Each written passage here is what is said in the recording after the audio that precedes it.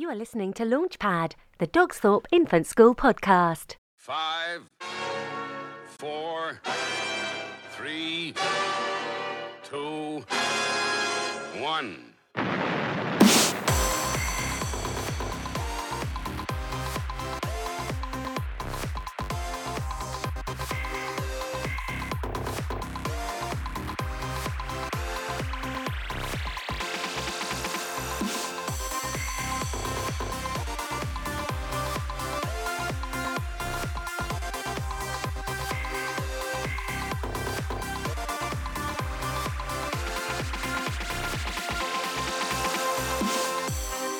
Stand by for action. Welcome back to Eddie's Launchpads. It's the Dogsthorpe Infant School podcast for parents, teachers and schools. All you people who listen around the world, thank you for joining us. So whenever you're listening, you're more than welcome. We're always here 24/7, bringing you wonderful guests from all around the world, telling you a little bit about how you can teach your children, whether you're a teacher at school or whether you're a parent at home. Now, if you have a young child in your family or you know a young child, sit them down and try asking them if they know how bread is made or how their breakfast cereal is produced. And chances are they may very well mention the name of a well-known supermarket because that's how they get their food. They see you put food into the trolley, and so they assume that that's how you get it. But of course, all food has to be produced, and if you watch TV, there's wonderful programs on about how things are made in factories. But of course, long before that, you need the ingredients. It's never been more important than now to teach children about how their food is grown and, more importantly, how it's produced and how it then goes on to make the products we all know and love. And our guest on Eddie's Launchpads today is going to help us with all of that.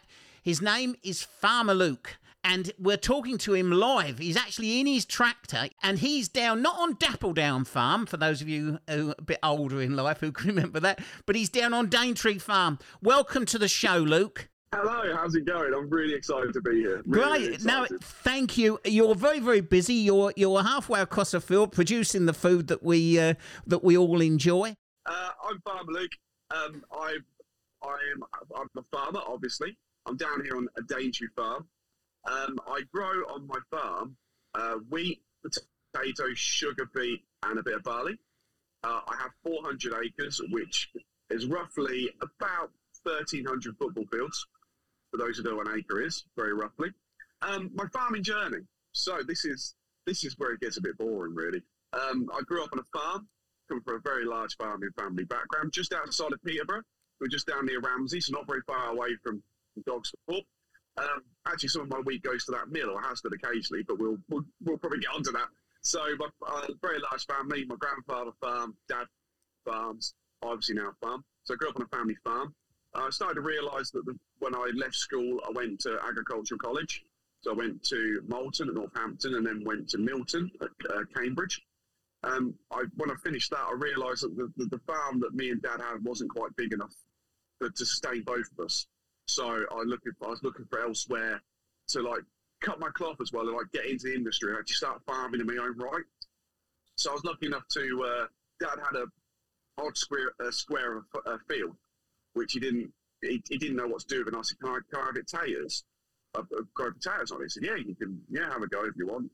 Didn't think I was going to make much of it, so I started growing early potatoes. And when harvest come, I harvested them, bagged them all up, and I took around chip shops. So I grew Premier, which, for those who don't know, the early varieties, that's harvested around July, and they've got a very short shelf life. So without getting too boring how the chip shop trade works now, they buy potatoes. Normally there's a merchant come in with a weekly order, but because mine was so short-shelved and I had so little potatoes to sell, I used to nip in, sell them 20, 30 bags to see them through that week, and then whip out again. So I managed to slip in and out and get paid a lot of cash back in the day. For a 18-year-old, having cash on the hips, pretty dangerous. That was for the parents, especially being a young farmer. Always used to deliver on a Friday to make sure I got money for the weekend. And then when I kept doing that for a few years, working with different people, on and off, ad-libbing. And then I knew about the Cambridgeshire County Council. So the Cambridgeshire County Council are one of the biggest authority land owners in the country. and I knew they used to rent out holdings to people. So I applied for a holding. There was a lot of business applications, business plans, cash flows, you name it, a lot of stuff that at the time I barely knew about. I made most of it up. I was lucky enough to get an interview for that farm. There were 78 applicants as well, so these are really hard sought after farms. Managed to get through the first interview, got to the second interview, managed to get through there, and lucky enough I got it. I was only 21. The holding itself was 180 acres. Since then, we've built it up to around 400. It's a good sized farm now around here. So that's where we're at today. And today, like I said, I'm literally trying to finish off my winter drilling, so I just sat on the tractor. Listeners, the sound quality isn't as good as it normally is because Luke's obviously out. Now you're all right, Luke. Don't worry. It's obviously you're out in the field, so it sounds like you're an astronaut on the moon. But you might as well be, because before we started the show, folks, Luke gave me a tour of his tractor because I can see in his cab, and it might as well be the next moonshot because there's all of this technology now. It's all moved on. For those of you who have followed this podcast, you'll know that I was born on a farm over 60 years ago. So things have changed. Farming has changed when I was on a farm, and we was all out in the open with dressed up like fishermen, deep sea fishermen, with all of our wet weather gear on. There's Luke in his T-shirt this time of year, sitting there in a nice warm air-conditioned cab. He looks the part with all of this technology all around him. The tractors have changed so much, Luke. Oh, over the years, tractors have gone from, like I said, from even before tractors, horses just pulling what at the time was technological advanced equipment that they made, to nowadays, even from the last, since the mid-2000s, the technology in farming has just exploded. So now I'm sat on a tractor that's driving itself, and by today's standard, like literally today's standard, this is a very basic tractor compared to what they're back then. So the tractor all works on satellites. I'm going to stop at the end here so you can hear this, because this is just amazing. So it works on satellites. So I have a satellite receiver in my tractor that sends a signal to a satellite in space, which then sends that signal back to a base station within the UK that sends it back to my tractor. So it works out where I am in the world. And I just tell it how far to go up and down the field, what line to follow. So I put an A and B line to make sure it's straight within the field. It'll keep going up there.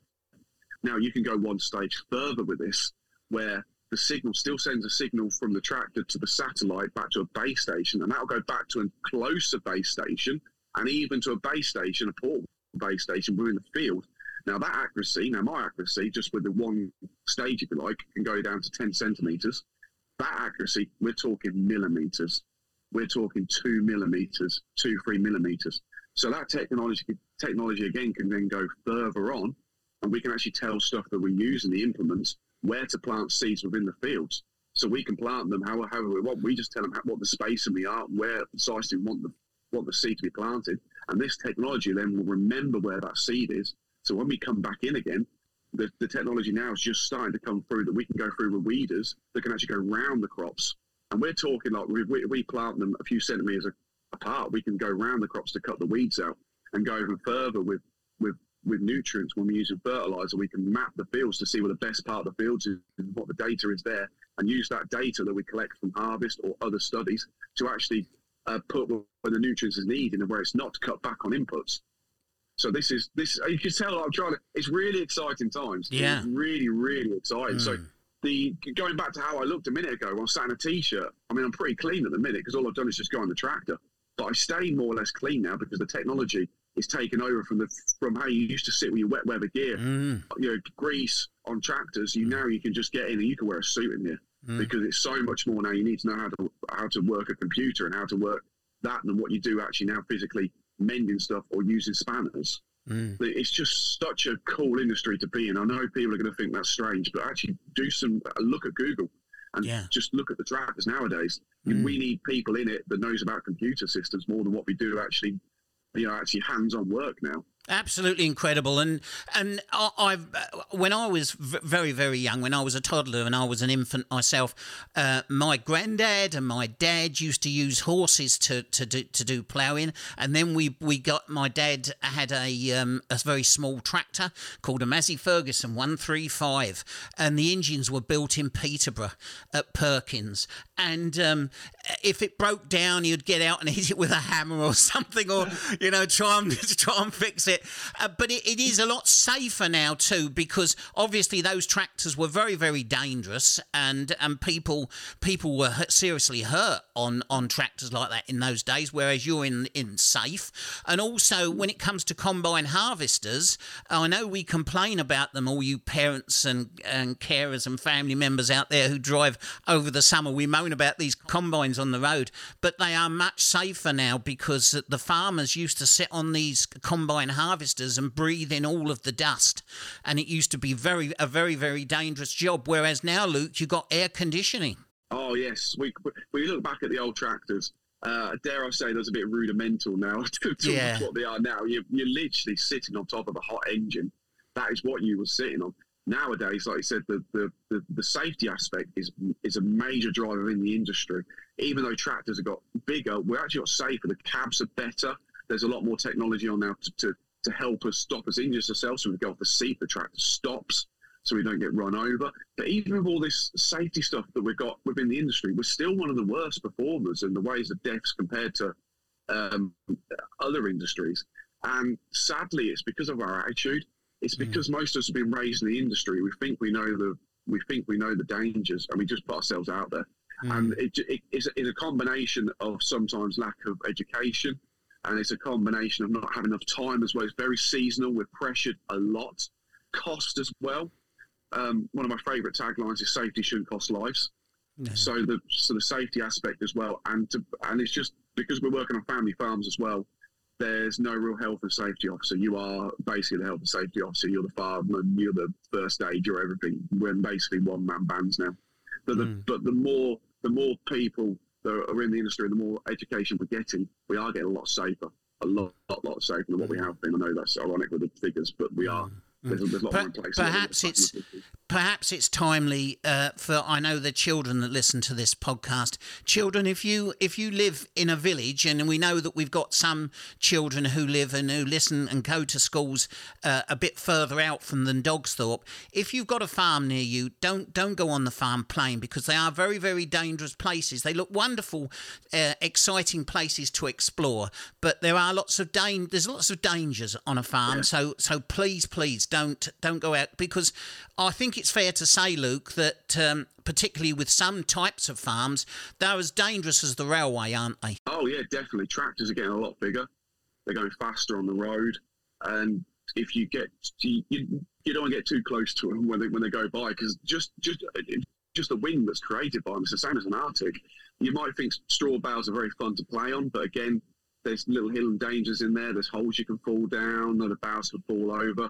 So yeah, even though farms are fun and people want to see them, and we need to go and see farms to see how stuff operates, there's still got to be, you've got to remember, it's still a working and very dangerous environment to work in. Though tractors are definitely getting safe in the industry as a whole. We're going up. Like I said, the technology involved in it now is really helping. And going back to the combines as well, like I said, the combines are getting bigger, but as well getting very safer as well. I mean, my combine's a lot better than my tractor. A lot nicer to sit in. It's got a leather chair in it. Leather chair. Leather! Chair, yes. The Rolls Royce, eh? Oh, yes. Incredible. I mean, obviously, I would imagine that the tractors are more expensive and the equipment is more expensive because of the equipment that you've got. But you don't need them. When I was a boy and when I was growing up on the farm, there was lots of people needed on farms. You would always see loads of people out on the fields working, and you do still see that occasionally. But more often than not, you see that lone tractor going up and down. But I shall look at it, whenever I see one now, I shall look at it in a different light, because things have definitely moved on to when I left the farm about 45, 50 years ago, when I left the farm, 45, about that, when I left the farm, and things have moved on in all those decades. take my farm, for instance. So going back to Daintree Farm, it was acquired back just after the war, after the First World War, because every soldier had a right to have a little piece of land. So the local authority, the county council, had to buy land to give to the soldiers that come back from the trenches in the Western Front. And there was about 12 different tenants down on here. There was even a tiny bit more, 14, 12 tenants. Then that got moved on down to, when we're talking about the early 60s, down to about 5 or 6. Then into the 70s, there was only 3, and 80s. Going back to the early 90s, there was 2, and now there's just myself. And I've even added to the holding with other private landlords, and I'm now not even on the same, but then plus a half as well. So farms are getting bigger and bigger and bigger, and they're just going to go up. So the people that needed it, like who used to work on the farms, I think everyone I come in contact, without being rude, for your generation, had a contact with a farm. They worked on the farm in the summer, but now we're not got that anymore because we've got one-man bands. We can do it all. Well, except a little bit of help here and there. But yeah, it's just amazing. It's mind-blowing when you think, and that's only, 50 years? Oh, yeah. I mean, when I think of my little village of Borden down in Kent, everybody in that village, more or less, there were one or two exceptions, but most of the people in that village worked on a farm somewhere. And doing all sorts of things, but were working on the farm or very, very close or connected to the farm. Whereas now, of course, villages are full of all sorts of people who go and do all sorts of things, whether it's commuting to London or whatever, or working from home. So village life has changed as well, hasn't it? Definitely. If you ask my neighbour who's been here since I think it's the early 60s or late 50s, since he moved in here, he knew everyone down this road. There's about, 9 or 8 houses. Now he can barely name 2. Yeah. So that's just like in a very small vicinity down one road. So you can just tell how they're changed. And none of these have got jobs within agriculture, even the small little village that I live in now. Everyone knew each other, as he kept saying. And now, no, they're up in the morning, getting the train down to London, switching on the laptop, doing a lot of jobs that weren't even back in the 50s. All of a sudden, how stuff's changed is boom now. It's all done online. I mean, like now, I'm sitting in a tractor talking to you on my phone. This would never have happened, 5 years ago? Exactly. 5, 6 years ago? Absolutely. Listeners, this is going to be a first because this is such a huge subject that Luke and I are talking about. I'm going to split this into two, this program. This is the very first time I've done this. I'm going to split this interview into 2. So we're going to be 2 parts. So although Luke and I are going to be chatting and carry on chatting, the second part of this interview will be next week because I'm going to make sure that we give this the important time that it has. So make sure that you catch hold of part 2, which will be next week. But this is part 1. We'll try not to leave it on a cliffhanger. Hopefully, it won't be like Who Shot JR. We won't finish up with me slumped over in a chair somewhere. But we'll we'll see how we get on. Luke, it's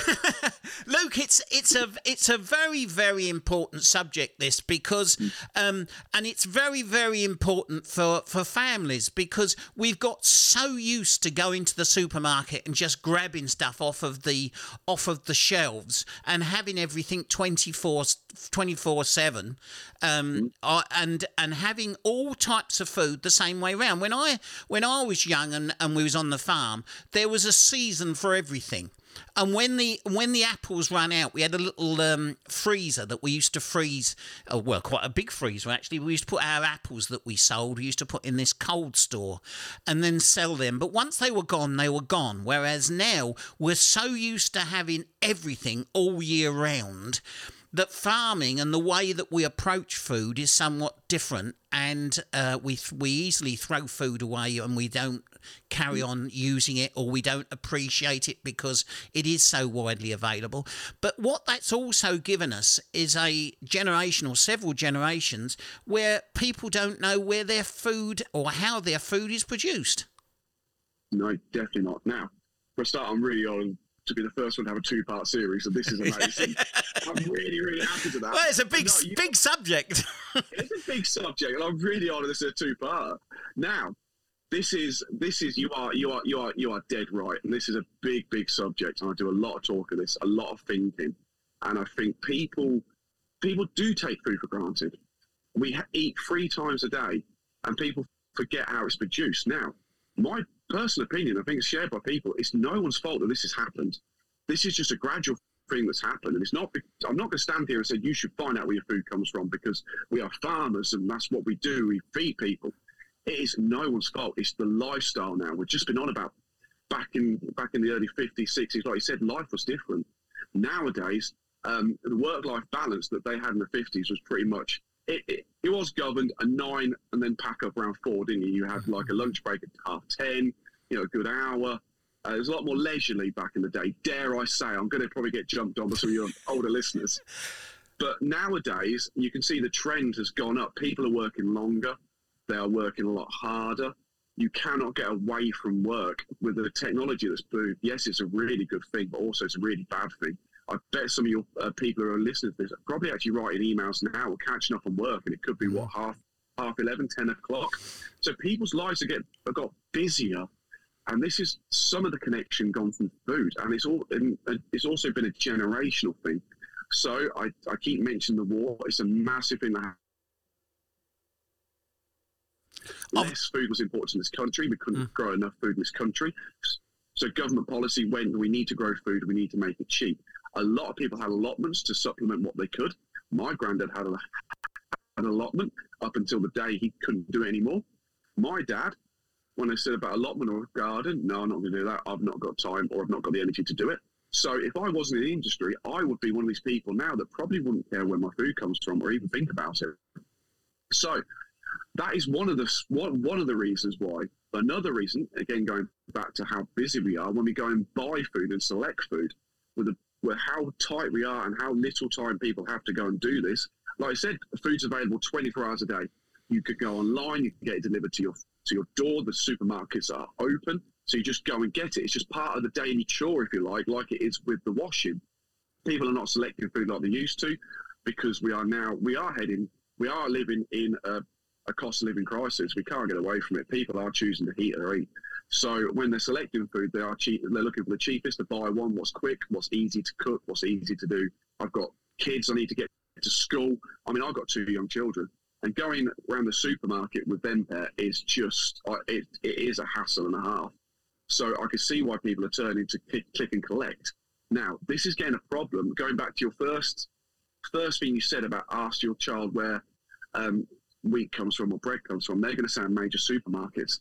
I'm starting to see with some of the people I talk to that the kids aren't even knowing that. They don't even know where the food comes from, because a lot of parents now, this is not a shot at parents, I'm not getting anyone at all. This is just a general look. Now decided to click and collect, or they're getting it delivered straight to the door when the kids are asleep. So they don't even know that the supermarket provides the food. They open the cupboard, boom, there's the food. Again, this is no one's fault whatsoever. If anyone's at fault, and if any farmers are listening, I'm going to get shot for this. It's our fault. It is our fault. We have been such a closed industry for so long, tight-knit, get off my land, the doors are shut, you can't see your food's produced, we don't want to tell you, you just buy it and that's it. And this is, again, some of the reason why the kids don't know. If we're not out there telling them or showing just the public what fantastic work we do to produce high-quality standard food in this country. Now, I know that sounds a buzzword, but I truly believe that. I truly, truly believe that. The food that we grow in this country now is of the highest quality and safe as it ever has been in generations, even when they used to know how food was grown. What we're growing now, ironically, is a lot safer than what they were back then, because we've got a lot more technology involved in it, a lot more scientists, a lot more legislation, and a lot more traceability on farms than what we ever have done. So it's no one's fault that we are lost connection with food, and I'm on a massive journey or on a massive crusade. That's a better word. I'm crusading to tell people what we do and show what we do on a farm, and especially for this area as well. Now, for those who just look out your window now, if you are in the Peterborough area, how many cows can you see? Yeah. Not very many at all. How many sheep can you see? Yeah. Not very many. We are in the best part of the UK for the fertility of the soil. This is some of the best land in the world. And that is why you don't see any livestock. Livestock tends to be farmed on land that we can't farm. It's used in other productive ways to raise livestock. So here we are the breadbasket of the UK, I like to say. We are the American Plains. This is the place where we produce the most food. Now, here's an interesting fact for you. The Fens, even though it's one of the smallest land masses in the UK, we produce 7% of the UK's food from the Fens. That's incredible. 7%. That's it's incredible. Just mind-blowing. Going out onto the fen and you smell the soil, you can smell it. In certain times of the year, you can actually smell that soil.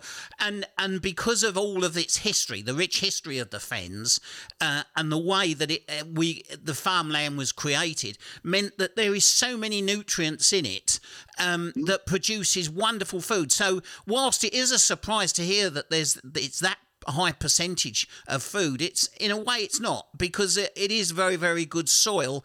And the work that you're doing, which we'll talk about next week, Luke, is absolutely important because, of course, the children don't know, but now those children will grow up to be adults and they won't know, and then they'll be bringing up children who won't know, and it can be a vicious circle. So in the end, we don't actually know what we're eating or how it was created, because we just unwrap the packet, or we snip off the end of the box and we just pour out the cereal, not realising how it is created.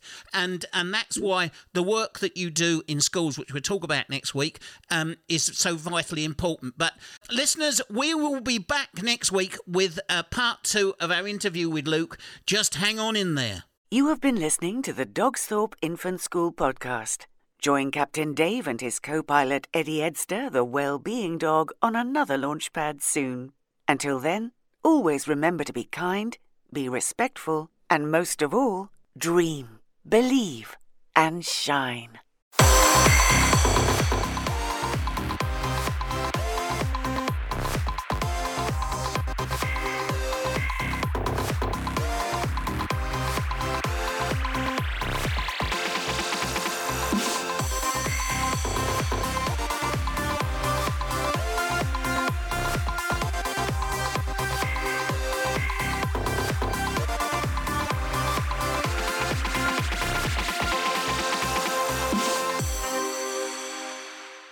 Dogsthorpe Infant School is part of Hampton Academies Trust.